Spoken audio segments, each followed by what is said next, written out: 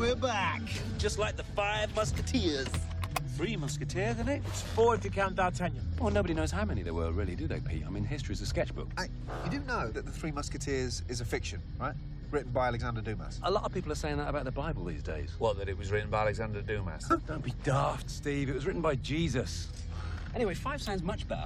I think they missed the trick only having three, because if they'd have five, then two could have died, and they still have three left. Are we there, yeah? Let's do this!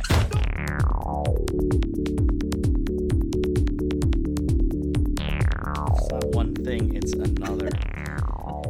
Well, hello everyone, and welcome back. Welcome back to the I just had a brain fart. Podcast Part 3, the Part 3 podcast. I'm Will. That's the one. He saw me in a moment of weakness, and he made a power grab. Yes, welcome back everyone to Podcast Part 3, the Part 3 podcast. He is Will, and I am Sam, and it's great to have you all back. We are now once again speaking to each other digitally, even though it was just too much fun spending time in person, unfortunately. So we had to... Yeah, we just went on too many tangents, Sam. It was too good. It was just too good. I felt we went on the usual number of tangents. So yes, this week was Will's pick, and he decided to do a little bit of a different type of third movie. This is our first foray into thematic trilogies, directorial trilogies. We're doing the third installment in Edgar Wright and Simon Pegg's Three Flavors Cornetto trilogy, The World's End. For those of you that don't know, a Three Flavors Cornetto, I think it's basically an ice cream drumstick, but in England they call everything the wrong thing. Yeah. So, you know. Yeah, and in each one they eat one, or there's a wrapper in World's End. You see the wrapper. I think they eat one in Not Hot gonna Fuzz. lie, it was it was tacked on there right at the end. Yeah. In this one, in an ending that also felt slightly tacked on, if you ask me. But yeah, this is I'm gonna let you steer for a lot of this, Will, because I really don't know how I feel about this movie, because I love Shaun of the Dead and I love Hot Fuzz, and this movie, I want to like it, and I went into it like the first time ready to like it, and I went into it this time ready to like it, and I don't know, I don't dislike it, but I'm very like, I don't know what I'm supposed to be feeling with this movie. Yeah, it's a little thornier than the other two, and its emotional register is very different than the other two. I mean, I think Shaun of the Dead and Hot Fuzz, in my mind, I think you could powder those movies and you could snort them and experience pure joy. You know what I mean? I mean, I think Shaun of the Dead is, I mean, if it's not the best horror comedy of all time, it's like top 5. Absolutely. Easily. Yeah, I mean, and I put it up there with Evil Dead 2 and Army of Darkness as well. And Hot Fuzz is just so much fun from start to finish, especially if you love action movies. That movie is just pure joy. Seeing those two movies for the first time is two of my absolute best like theater experiences of all time. Yeah, I didn't catch Shaun of the Dead in theaters, so I saw that on video later. But Hot Fuzz was just such a blast from and start to finish, and it was kind of in a run of movies in 2007 that were just fun in the theater. So but this World's End has its emotional register is very different, and it's doing something very different than the other two, in that instead of sort of aping or commenting on specific genres, this is kind of its own thing. I mean, it's got like homages to other things, but those other two have Shaun of the Dead and Hot Fuzz have the, action movies and zombie movies as their rails. This is kind of its own beast, which makes it a little unwieldy, I think. And I think part of it is that the metaphors, they don't exactly work totally together. And it's not like they're at odds. They don't mesh as well. And I think that's kind of partly by design, and that's why it makes the movie sort of thorny to sort of tackle. Because on the one hand, you have the obvious part is the looking at old towns becoming ubiquitous with chain restaurants and what they call in the movie starbucking, and then you have the other part of the movie, which is all about Simon Pegg's depression slash substance abuse problems, specifically alcoholism, which is obviously a big part of this movie. So and those two things don't metaphorically work together, as like they don't mesh. Like there's no connection between the two, and so it's except when you get to the end, which is Gary's trying to find help, and it feels like the only way to get him help is to end the world. Yeah, it definitely feels like two different stories kind of competing for center stage. And I have to wonder if that's Edgar Wright was coming at it from one direction and Simon Pegg was coming at it from another, because it definitely they kind of keep bumping into each other. It's the alien body snatchers angle really comes out of nowhere at about the half-hour mark, in a way that in like Shaun of the Dead they do such a good job of just the zombie stuff's happening in the background. Right. And the characters are kind of oblivious to it to increasingly comedic effect. And I don't know, this movie, when it had its like dramatic / action turn, the first 30 minutes hadn't been funny enough to me to like kind of earn that. There's so much happening all at the same time. And like, it feels like it's the classic third movie in a trilogy that's a little too overstuffed with ideas. Yeah, I mean, I think that's true on one level. I mean, I think the movie works a little better for me than it does for you. You don't know me. But I think the alien stuff, it's not doing the same thing that Shaun of the Dead is doing. And I think like the characters cotton on to the problem really fast. Like they get what's going on. What I think is interesting is that Gary refuses to like actually deal with the problem at hand and just keeps wanting to get drunk and keeps wanting a drink and keeps wanting to run away from his problems, keeps wanting to run away from the problems of the end of the world, of like his hometown, which is being subsumed, hometown / world, which is being subsumed by these creatures. And you know, maybe it does get a little over its skis at a certain point, because it's almost like the Pegg and Wright sort of fell in love with the character of Gary King. So the script has him be this outsider to the actual story, you know? Yeah, and for all their love for the character, I never really get a sense of him beyond, like, he likes to party. Well, and he's, you know, to a point of being self-destructive, and he clearly, obviously, he tried to kill himself at some point, but it's like, I don't feel like you ever really get to know these characters as characters beyond they were friends, now they're not, they had a big falling out at one point. And at the same time, you don't really get to know the town very well. Like, if it's a town with a sinister secret, like, compare it to how much time you spend getting to know Sanford in Hot Fuzz. Like, this town feels... I get that it's supposed to feel a little, like, anonymous and distant and alienating, but you never get a sense of what it was to them before.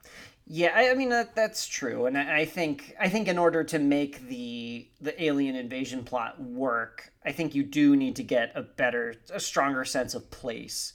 And it doesn't... The movie doesn't quite get there for it. And I think maybe that's them trying not to repeat a lot of the beats that you from have Hot in Hot Fuzz. Fuzz. Yeah, but it's like, because Hot Fuzz, you have literally like, you get to know 15 or 20 characters, and it's finding out who's in the conspiracy, who's not. Some of them are getting murdered. Some of them seem like antagonists, but they're not. Like, right. Hot Fuzz has so many good supporting characters, because you have Timothy Dalton, you've got Jim Broadbent, you've got fucking Olivia Colman's in that movie. You know, it's... that movie, like, there's no one in this that just, like, you meet a handful of characters. You meet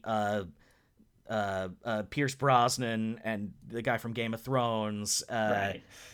But you never, like, no one really pops the way they do. And at the same time, you also are kind of having to balance the 6 main characters, the 5 guys and Rosamund Pike. And I feel like because there's so many of them and none of that, they're like, you could have maybe pared that down. I'm a big proponent of, like, tightening things up. Like, Shaun of the Dead has, like, a core group of about 5 characters, and really just the only 2 that are important is you know Simon Pegg and Nick Frost, and you have to follow them. And I think their relationship in this is a little bit lost in the noise of everything else going on in the movie.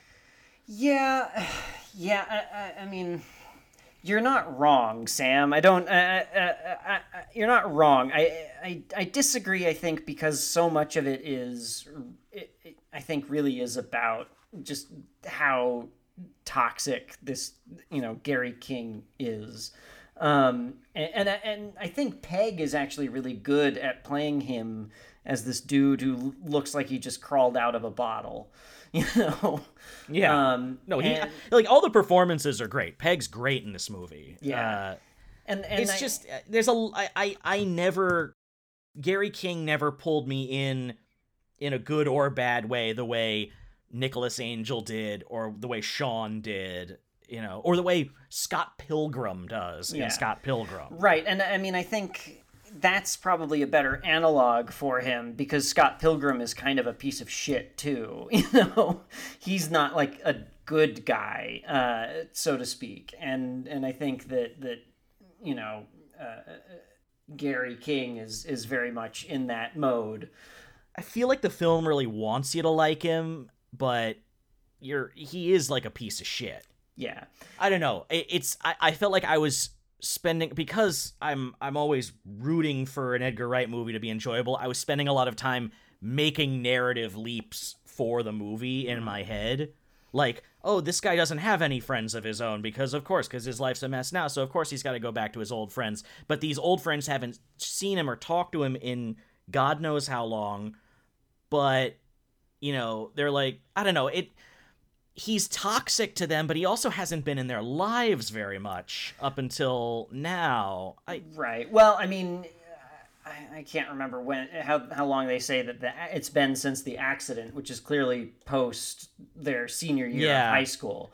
But it is like, it's been 20 plus years since high school. Right. Like, I don't know if this is a story that would have played better if the characters if it was, a 10-year reunion. Right. I don't know. I mean, I think it's clear, that the Pegg and Nick Frost relationship is the big thing there.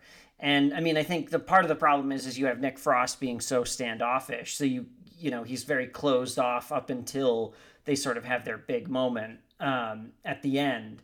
So you run into that problem where it's like, here's a character who doesn't want to talk about his problems, but you kind of need to know more about him in order to sort of go on the journey with them. I think if they'd given Nick Frost some of the character traits of, like, Martin Freeman or Eddie Marson's character, so that he had a little bit of, like, warmth, or a little bit of, like, he's, like, uptight as opposed to just standoffish. Right. I think that would have helped him a bit. Yeah, I think that's true. And, it's it's a tricky thing to thread, I think. And I think that if you're going into this one expecting the tone of Hot Fuzz or Shaun of the Dead, you're just going to be disappointed, because it's just not, its emotional register is just a lot sadder and a lot more melancholy. It tries for the Shaun of the Dead tone a lot, and it doesn't always suit these characters. Yeah. Like, there's a lot of, like, Shaun of the Dead type, like, sort of self-referential humor in the beginning, like the, you might make it to the end this time. They say we're going to the world's end. We're going to, it's like, there's so many of that joke is hit so many times in the first 30 minutes, and it just doesn't work, because you're also dealing with what is, like, clearly these characters that have experienced huge falling out and, like, real trauma. I like, on a certain level, it either needed to dial it back and be more like Hot Fuzz and Shaun of the Dead, or needed to push it farther. I feel like it's stuck in the middle there somewhere. Yeah, and I think that might be part of the problem with Wright's kind of overactive style anyway. You know, I mean, I haven't seen The Last Night in Soho yet, or whatever it's called, right? Yeah, So I Last haven't. Night- I did not. I was going to watch it, and I ran out of time. I also have not seen Baby Driver. Yeah, I mean, I think Baby Driver has this problem too, where it's like a little too overactive for my tastes. I think at a certain point you're just kind of like bombarded with information, visual and oral, and there's like and music too. It's like it's all. I think it's all. Like I think his craft is really strong. It's a lot to take in either one or even two viewings. And I think that I think that's good on some level, but on another level, I think it can be hard, sometimes can be off-putting to get into the story, especially when it's something like this, which is more of an original story, as opposed to Shaun of the Dead and Hot Fuzz, which are, you know, more, not a parody per se, but they are very much, it's an action movie and a zombie movie. And you kind of, and at least it gives your brain sort of a way to sort of sit back and go, I know what's happening, even as there's all this visual and auditory stimulation coming at you, you know? And I think that's the strength of those two movies, is that they put a really good character story in the middle of like a very classic genre like movie. And this one, it's like it's trying to do the character story, but it doesn't, it's not committing fully to it being like, you know, the Gary King story in Invasion of the Body Snatchers. Right. And I mean, and I think the problem, I think that's it. And I think the problem is that almost the character story is too strong, and is kind of working against the genre stuff.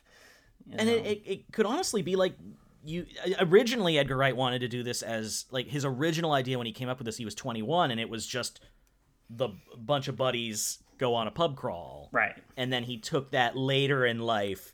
It's I mean we all have that like idea that's been kicking around in our heads for 10, 15 years, and it changes as we change as writers and people, and this might have been that for them. And it does feel like, and that's and that's no different than when you have a screenplay that's in development forever and just keeps getting stories pasted on top of it. You saw Battle Angel Alita, same as me, and you could see like a fine pastry, like just all the layers of screenplay in that movie. Yeah. Yes. Yeah. I mean, and part of that too, at least in Battle Angel's case, is that there's so much from a manga series which has been running for a while, and so much of, well, we gotta have Motorball, we gotta have this, we gotta have that, we gotta have this in it. So it also has that aspect of it too. But well, it's like anytime you're adapting a source material, you get 10 ideas that you can't adapt. You probably are going to get 4 of them done right. And if you've been in development hell for 20 years, each script picks a different 4 out of those 10. Right, yeah, Exactly. I don't know why I'm picking on Battle Angel Alita. I actually enjoyed it, but I mean, that movie was in the oven for what, 15 years. It's close to something like that. Yeah, one of the many projects that James Cameron just left on a shelf when he committed fully to that Na'vi life. Yes. He think someday we'll get to Avatar 3, or are you gonna have to wait another 13 years after Avatar 2? I mean, Avatar 2 is coming out this year, so I mean, there's that. But man, I am so excited for our tour of duty on Pandora, Sam. I mean, I know that's like 2.5 years away according to the release schedule. Yeah, according to the release schedule. How many release dates has Avatar 2 had, Will? I think about 5, maybe 6. I don't know. It's not quite the gap of time between Return of the Jedi and The Phantom Menace, but it's close. It's close. I mean, 13 years, that's what, Phantom, it was 16, right, between Jedi and Phantom Menace? Yeah. It's almost man, that's a lot of years. It's a lot of years. It's a long time for the highest grossing movie of all time, Yeah, yeah. I don't know. I think that Avatar is so weird, and the discourse around Avatar is so weird, and I dearly, dearly love that movie. I know. I'm going to say it now. You're allowed to love it. I haven't seen it in a decade. But much like this, I went into it not sure what to expect, and I came out of it not sure how to feel. You know, it's it's just this one, World's End is just kind of thorny. I think it's hard to sort of like, it's hard to parse, and the two metaphors I think are really just it's tricky, and I think it's smarter than the other two in some ways, and kind of dumber than the other two in some ways. It's certainly more narratively ambitious, but that's the problem is because it's trying to serve the the body snatchers as a metaphor for the starbucking of your small town that you grew up in, and the story of like Gary King, like kind of like I don't even know what ultimately his lesson is, what his arc is in this, but either way you're missing some like key beats in there to get the audience fully informed in like the first half of the movie. I mean, I think you're right. I think it absolutely seeing the town, getting to know the town, at least getting to know what has been starbucked, how the different pubs were different before they became the same, would help a lot. We get that flashback monologue at the beginning. I honestly think maybe we should have gotten something a little more in depth. Spend a little more time with the characters as younger, in their younger form. Right, and really get like how even at that age Gary King was toxic to this group of folks, like these kids, like even at that age he was getting them into trouble, getting them, humiliated in one way or another, and just a poison on their because it's like, I don't know, the message at the end, it's like he thinks like they like ultimately we learn like he's depressed and he's suicidal because he's got nothing and he thinks all of them have everything. And then Nick Frost sort of counters like, our lives aren't perfect, we're not perfect, my marriage is falling apart, and like of course these aliens are there to sort of make humanity perfect, bring them up to perfection. And I think the problem is that it's not like, I wouldn't describe Gary King as imperfect. I describe him as like an unbelievably toxic human being. He's not Sean. He's not, like Nicholas Angel, who's too uptight. He's a mess, and he like nearly got his friend killed. He's too extreme to like what's the takeaway I'm supposed to feel about him at the end of the movie? Well, I mean, I think there's two things. I mean, I think he's, the whole movie is him trying to go backwards to a time when he was, quote unquote happy. And, he's trying to relive his greatest night of his life. And sure, yeah. I think the arc is that he comes, what he comes to terms with is you can't go back. You have to go forward. And the only way for him to go forward and to be a better version of himself is to literally end the world. I mean, because at the end, he's tooling around with the other blanks of his crew, the other robots of his crew, and he drinks water. He's not drinking alcohol. So something's been, he's been cured on some level, I don't know, that's I mean, I get it. I get what the movie's with that part of it, but it really does feel like I don't know. They pay a steep price for not a great deal of reform on his part. Right. I mean, it's like all three of the Three Flavors Cornetto movies are about the lead character fighting against conformity on a certain level. Yeah. And what is the price of conformity, and what's the cost of fighting back against it? And like, I'd say Hot Fuzz might be the only one where everything is fully okay at the end. But the other two, it comes at a price. I don't know. This one just seemed like, I was never as there's a point in Shaun of the Dead and there's a point in Hot Fuzz where I'm just like, okay, I'm in. They can do just about anything, and I am on board. This doesn't have any... As much like the fight scenes in this are great. The fight in the bathroom, the bar fight, the action is really good. The performances are all great. But there's never a moment that reaches the level of, like, all of them beating the zombie with the pool cues to Don't Stop Me Now by Queen, where I'm like, oh, okay, this is... you've won me forever, movie. Right. This is something truly special. Yeah. I agree. I don't know. It's just tough to come at it. It's just not as those also Shaun of the Dead and Hot Fuzz are so well structured and are like meticulously structured, and it's almost like, I think, here you have the pub crawl to sort of as your guardrails. It's almost like there are too many pubs they go to.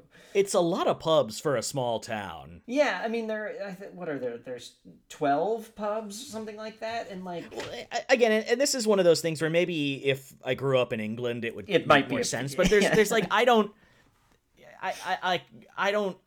never got a sense of how big Newton Haven was. Right. That, you know, like it's bigger than Sanford in Hot Fuzz, but it's smaller than London in Shaun of the Dead. But it's like you know, we came from this really boring town, but it also seems to be like it's like a city, you know. Yeah. I don't know. Yeah. And I think that's the thing. It's like you either need to focus up Gary King as a character so that we can really track him, or you need to way better establish Newton Haven before and Newton Haven in the present as well. Yeah. I mean, and I think I think you can kind of solve both problems if you did that. If you, like you were saying earlier, if you had basically a big chunk of the movie, like maybe the first 30 minutes or so were them as young kids, and you really saw how they worked as a group and their group dynamics, and then you kind of jumped to the future. It would make the movie a lot longer, obviously, but I think that might be necessary to cut 3 pubs. Yeah, there you go. No, and to what you said, I think the problem is Edgar Wright's style in these movies is so frenetic, and so like the editing is so fast, and information comes at you so quickly that you don't really have time to breathe, and you're introducing way more characters in this than you did in the prior 2 movies. Right, and again, I mean, I think it helps your brain. Going back to Avatar, I think one of the things about Avatar that James Cameron did that was smart is that he made an incredibly simple story that you basically knew what the end was from the jump, right? But the reason why he did that is because the movie is so like visually stimulating that I think had the narrative been more complicated and more complex, I think everyone would have just bounced off the movie, you know? Oh, yeah. I mean, that's both of these are very curious examples of style trumping substance a little bit. Yeah. Avatar at its heart, its biggest flaw is that the story itself is, you know, rigidly by the numbers. Well, right. But you're dealing with like a visual experience that had never been seen before on film. So you kind of are okay with that. Sometimes you have to keep something really, you know, really classically structured to make the more inventive parts work.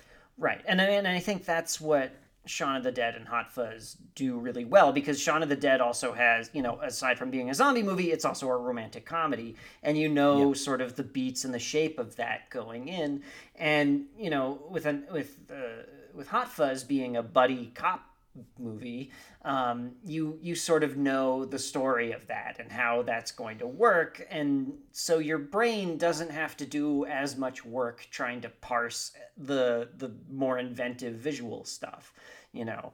So I think that's the problem here, and it's my problem with Baby Driver as well. It's just sort of like a bombardment of like noise almost. Yeah, Edgar Wright does kind of live and die by his source material, and he's. I haven't seen Last Night in Soho, but like, I'm really interested to see where he goes as a director. Like, how will his work evolve the way like Quentin Tarantino's, or I'd say the closest director to him is Taika Waititi. How would like Oh, yeah. Taika Yeah. Waititi evolve? How he's evolved as a filmmaker without necessarily losing his signature style. And the movie we haven't talked about is Edgar Wright was also attached to Ant-Man for like a decade. Right, and he was about to start production on that, but then he did this because one of the producers, like a longtime producer of his and friend, was like dying of cancer, and so he came in to finish. He was like, well, we got to get this movie done before that happens. So then he left Ant-Man and then came back, and then Ant-Man never happened. But well, he never did Ant-Man. I mean, Ant-Man. Yeah, happened. he never did Ant-Man. Yeah. He's and you know what? Look, the MCU ain't for everybody. Yeah, I mean, and I think I'm kind of glad. I'm glad he didn't get swallowed up by the MCU machine. I mean, I think there are certain directors like James Gunn who can kind of make it work for them, but I don't know if Edgar Wright could. I think part of it is that Ant-Man's was too enmeshed in kind of the larger MCU mishgas in a way that Guardians of the Galaxy didn't have to be. Right, and they kept changing Ant-Man during those last couple years of development because it was in the works before the MCU even existed. He was attached to that like before Iron Man came out. Right, it was going to be one of the first 5 movies, I think. And then I think over time they kept like working in other stuff. And if you watch that movie, you can see like their attempts to tie it into the rest of the MCU are like very obviously tacked on. There's some that's another script where you can see all the seams. And all the layers on top of layers on top of layers. Yeah. So I guess as a spiritual part 3, not a like continuity part 3, this actually kind of follows a lot of the trilogies that we've, the part 3s that we've been watching. It goes back. It does something where it goes back to the past, has to like, deal with past trauma, past problems. Yeah, I mean, it is certainly your third movie in a trilogy that gets too big and a little too unwieldy. But it's definitely like expanding on the ideas that they touch on in Shaun of the Dead and Hot Fuzz, and it has all the same like visual gags and leitmotifs. It's all of these movies involve pubs and Simon Pegg jumping over fences and someone having a dead mother. Those are all things that that recur throughout all 3 of these movies. I was trying to think of other like spiritual sequels like this, and I mean the only one that I was really kind of coming up with, even though it's kind of part of a continuity, so to speak, is Chasing Amy. Chasing Amy. That's definitely like Kevin Smith trying to tell a more personal, a more mature story. I'm sure we are going to talk about that at some point, and it's like that's a movie that's like it's ahead of its time on certain levels. I'm sure some parts of it have aged like a fine mayonnaise.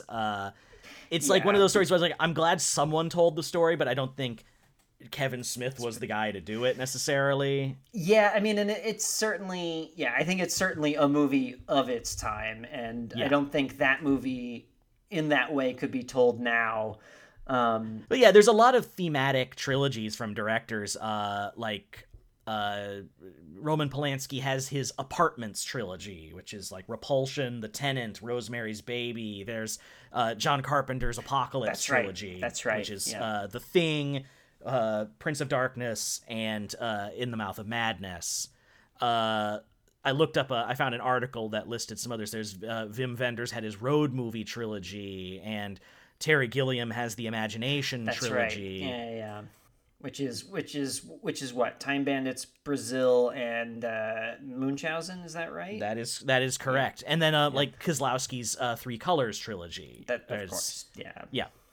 So there's a lot of the Chan-wook Park's Vengeance trilogy. Of course. Oh, yeah. Sympathy for Mr. Vengeance, Old Boy, and Sympathy for Lady Vengeance. So yeah, there's a lot of the directors obviously deal with themes. This is and I don't know if they always intend like 3 of their movies to end up as a trilogy. This was obviously intentional. Right. When this one was coming out, they were like, this is the conclusion of this type of Edgar Wright, Simon Pegg, Nick Frost movie. And it kind of honorary title of Three Flavors Cornetto. Yeah, it's weird. It's I don't know what else. I mean, it's hard. It's also a comedy. It's kind of hard to like talk about a comedy in a way, you know. I mean, I think when it works, it's great. I think the cast is great. I think Rosamund Pike is great. I really liked her this time around. I felt like I felt like there wasn't enough of her the first time I watched it, but she does a really good job with kind of a small part, and like all of the supporting guys are great. Like Patty Considine's great, and Eddie Marsan is great. You know, it's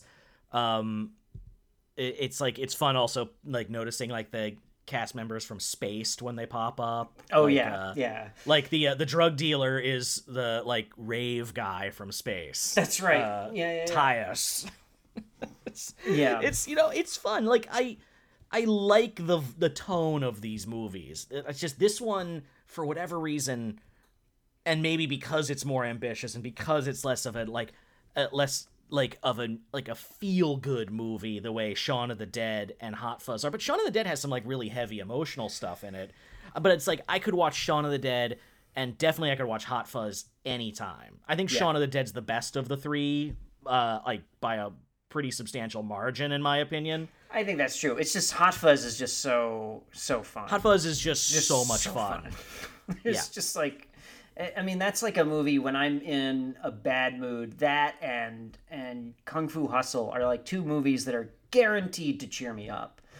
Yeah, and I think that's one of the things with this movie is that Shaun of the Dead and Hot Fuzz are satires and homages to zombies and action that do zombies and action arguably better than most of the movies that they're referencing.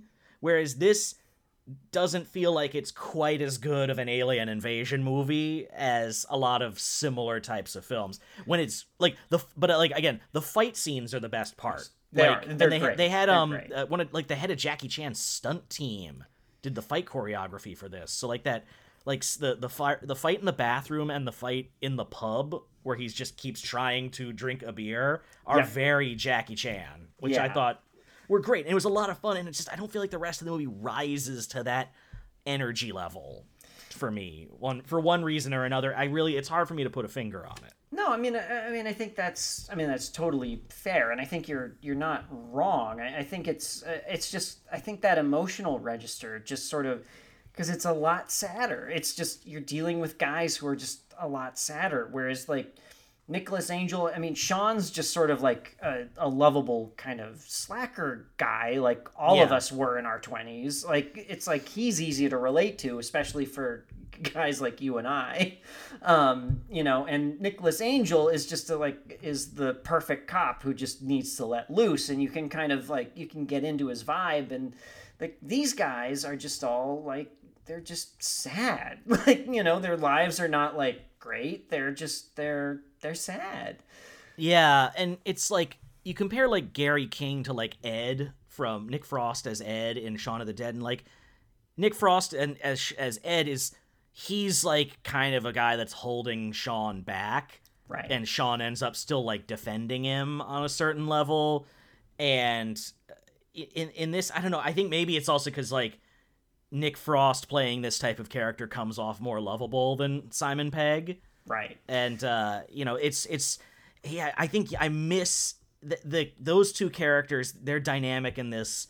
It's, you know, it's still effective, but it is way less fun. And therefore I'm less invested in it because I'm finding I'm not finding a way to latch on to either character. Right. I mean, and it's kind of interesting that they did it this way, and it makes sense, but that they flipped the script, basically. You know, you'd think that Nick Frost would be the Simon Pegg role and Simon Pegg would be in the Nick Frost role, judging by the other two movies, you know. Yeah, well, I just don't think I don't think Nick Frost as Gary King would come off as toxic. He'd come off far too comical, right, and lovable, and you'd really root for him in a way. And I think the movie doesn't really want you to. And Simon Pegg in the Nick Frost part would just he'd be too similar to like Martin Freeman's character, I think. Yeah, like sort of the put upon, you know, Dr. Watson type, Jim from The Office. Yeah, or Tim. Yeah. Sorry, he's Tim from The Office. Yeah. I think we'll come back around to a couple movies like this, like certainly Chasing Amy, maybe In the Mouth of Madness if we want to talk about or like if we want to just do an episode talking about directorial trilogies. Right. If we want to do a little Kieslowski binge at some point, or a Lars von Trier's Depression trilogy. Oh yeah, that'll be a great time. Yeah. Hey, Will, we watched Melancholia. How do you feel? Melancholy. The Earth is evil. No one will miss it. Yeah, it's but it's not my favorite of the three. It's not the one I revisit very often, obviously, due to the fact that I've watched it twice, once in the theater and once yesterday. But it is an interesting movie, and you can't blame them you can't say it's a lack of ideas or a lack of effort. It's not everyone feeling tired. No, everyone's putting their all into this. I just think the movie itself is a little too unfocused, and too many things are kind of in conflict with each other. It's admirable but flawed. Yep. I'd say that's the same for me. I think I like it a little bit more than you, but yeah, I think that's where I come down. Well, I appreciate it. I just don't find myself revisiting it very often. Yeah, and I've actually revisited it a lot since it came out, so I don't know what that tells you, but also it occurs to me, Avatar and this, two messy movies about blue aliens. Huh? Yeah, that's true. Huh. Yeah. Yeah, so for next week, speaking of movies I've revisited a lot, it's going to be Friday the 13th.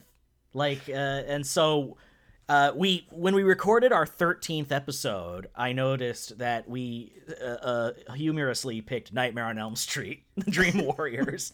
So not intentionally. Not intentionally. No. It was just a happy coincidence slash boner on our part. But so for Friday the 13th, 2022, we are watching Friday the 13th Part 3 in 3D. All right. I've actually never seen it, so this will be You've never seen it? Fun. No, I don't think so. It's definitely not the best one of those like early ones. This is from like the first 5 before Jason became like a full-on zombie.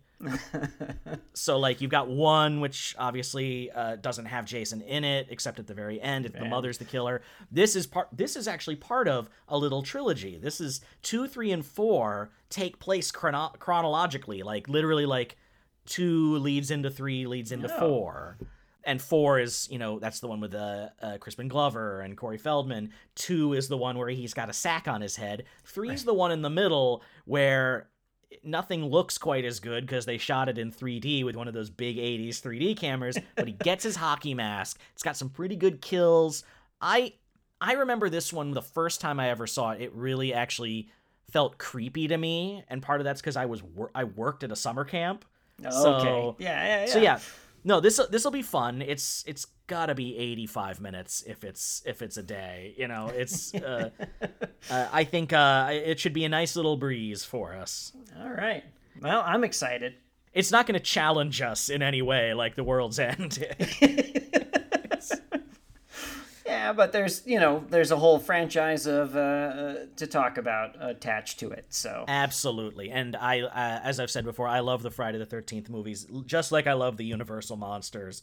And as you said about Avatar, you love ambitious 3D genre work, and this is, I'd say, Friday the 13th Part 3 walks hand in hand with Avatar. In the realm of just like groundbreaking visuals. Excellent. I am all on board, Sam. They didn't film near a lake. They made their own lake, and it will show. Awesome. So yes, Friday the 13th on Friday the 13th. Good times on Podcast Part 3. You can follow us. We're on Instagram at Podcast Part 3 and on Twitter at Podcast Part 3. Like us, subscribe to us, follow us. Leave a review, leave a rating. Yeah, any of that stuff. Hey, if you leave a rating, maybe we'll read it on the show. Leave a review, I mean. Yeah. So a great rating here. 1 star. from. I read it. I read the rating. Well, yeah, if you leave a review, we'll read it. It's a review from my mother. 1 star. Is this the best you can do? You're 36. Figure out your recording equipment. When are you gonna give me a grandchild? Yes, our mothers just constantly call in with audio engineering notes. Yeah. Yeah. So until next time, Will, any final thoughts? No. I mean, I think. Yeah, I think if you are watching Edgar Wright's movies, I think it's worth watching The World's End. Yeah, he doesn't really have like a stinker in there that you can skip. All his movies are very much his movies and very like visually exciting, and the stories are always fun, the action's always good, the music's always great. Yeah, this is just one that's because I think it's ambitious and they were trying to build on existing stuff but also kind of mature the storytelling. It stumbles here and there, and it maybe makes for not quite the it doesn't make for like the pure experience of Shaun of the Dead and Hot Fuzz, and it's that's that's fine. That's totally fine. I'm okay with that. At least it's trying something new, I guess. Yeah, and when it works really well. Like when this movie is like clicking on all fronts, it's a blast. Yep. Yeah, good times. Good times. All right, folks. Well, we'll see you all next week at Camp Crystal Lake in New Jersey. I think it's in New Jersey. The floating location of Camp Crystal Lake. It's a boat ride from New York. Yes. Well, until then, Will, always a pleasure, and I will talk to you soon. Adios. Have a good night, folks.